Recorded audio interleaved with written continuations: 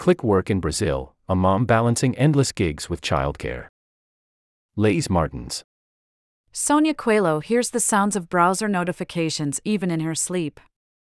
Sometimes it's only her imagination, other times, it is an alert about available gigs. No matter what time it is, she quickly jumps out of bed and gets to work. Coelho is a 45-year-old microworker from Foz do Iguaçu, a Brazilian town on the border between Paraguay and Argentina. Through platforms like Amazon Mechanical Turk, Appen, UHRS, and Teles, she takes on projects consisting of hundreds of quick, repetitive tasks. One ongoing project involves checking social media advertisements to verify whether they are selling what they say they are. Another consists of calling businesses' phone numbers listed on Google to see whether they are active. The microwork platforms pay in US dollars, and the tasks are worth only 2 to 10 cents each. Coelho does an average of 90 tasks per day to make a reasonable wage. 10 to 12 hours. The average amount of time Coelho spends on microwork platforms per day. I feel hostage to the screen, she told Rest of World. At the same time, I can't leave this because the job market doesn't seem to have a place for me where I can make similar earnings. Coelho accidentally stumbled across microwork on Facebook. In 2013, she joined several groups on the social media platform, completing online surveys in exchange for a few cents. She soon learned about the existence of microwork platforms where similar tasks paid more.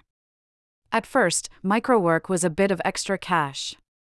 But when she was fired from her day job as a technical assistant at a computer repair shop in 2016, it became her only source of income. Coelho's daily routine. 7 o'clock a.m. Wake up and check WhatsApp and email for gigs. 11 o'clock a.m. Take a break to care for children and drop them off at school. 1:55 p.m. Start working again. 6 p.m. Pick kids up from school. 6:30 p.m. Dinner. 7:45 p.m. Back to work. 12 a.m. Log off and go to bed. An estimated 9.1 million Brazilians are currently unemployed, according to the Brazilian Institute of Geography and Statistics. In July 2022, 1.5 million were working for or on digital platforms, according to a study by the Federal University of Paraná. Coelho works 10 to 12 hours per day, every day of the week. She spends the rest of her time on housework and caring for her 13-year-old son and 9-year-old daughter, who has ADHD and attends therapy twice a week. Weekends are when she can put in the most hours, since her husband is home and can look after the kids and the house. When she first began microtasking, Coelho would work up to 18 hours per day. She realized it was too much one day when her son approached her with a handful of coins. He asked me how much 1 hour of my time was worth, because he'd pay to spend some time with me. This broke my heart and I started taking it slower, she said. Microwork has become tougher in recent years. Projects that used to pay $8 an hour now pay $3.50, said Coelho.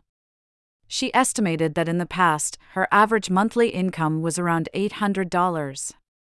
Today, if I'm able to make $300 in a month, it's a big victory, she said.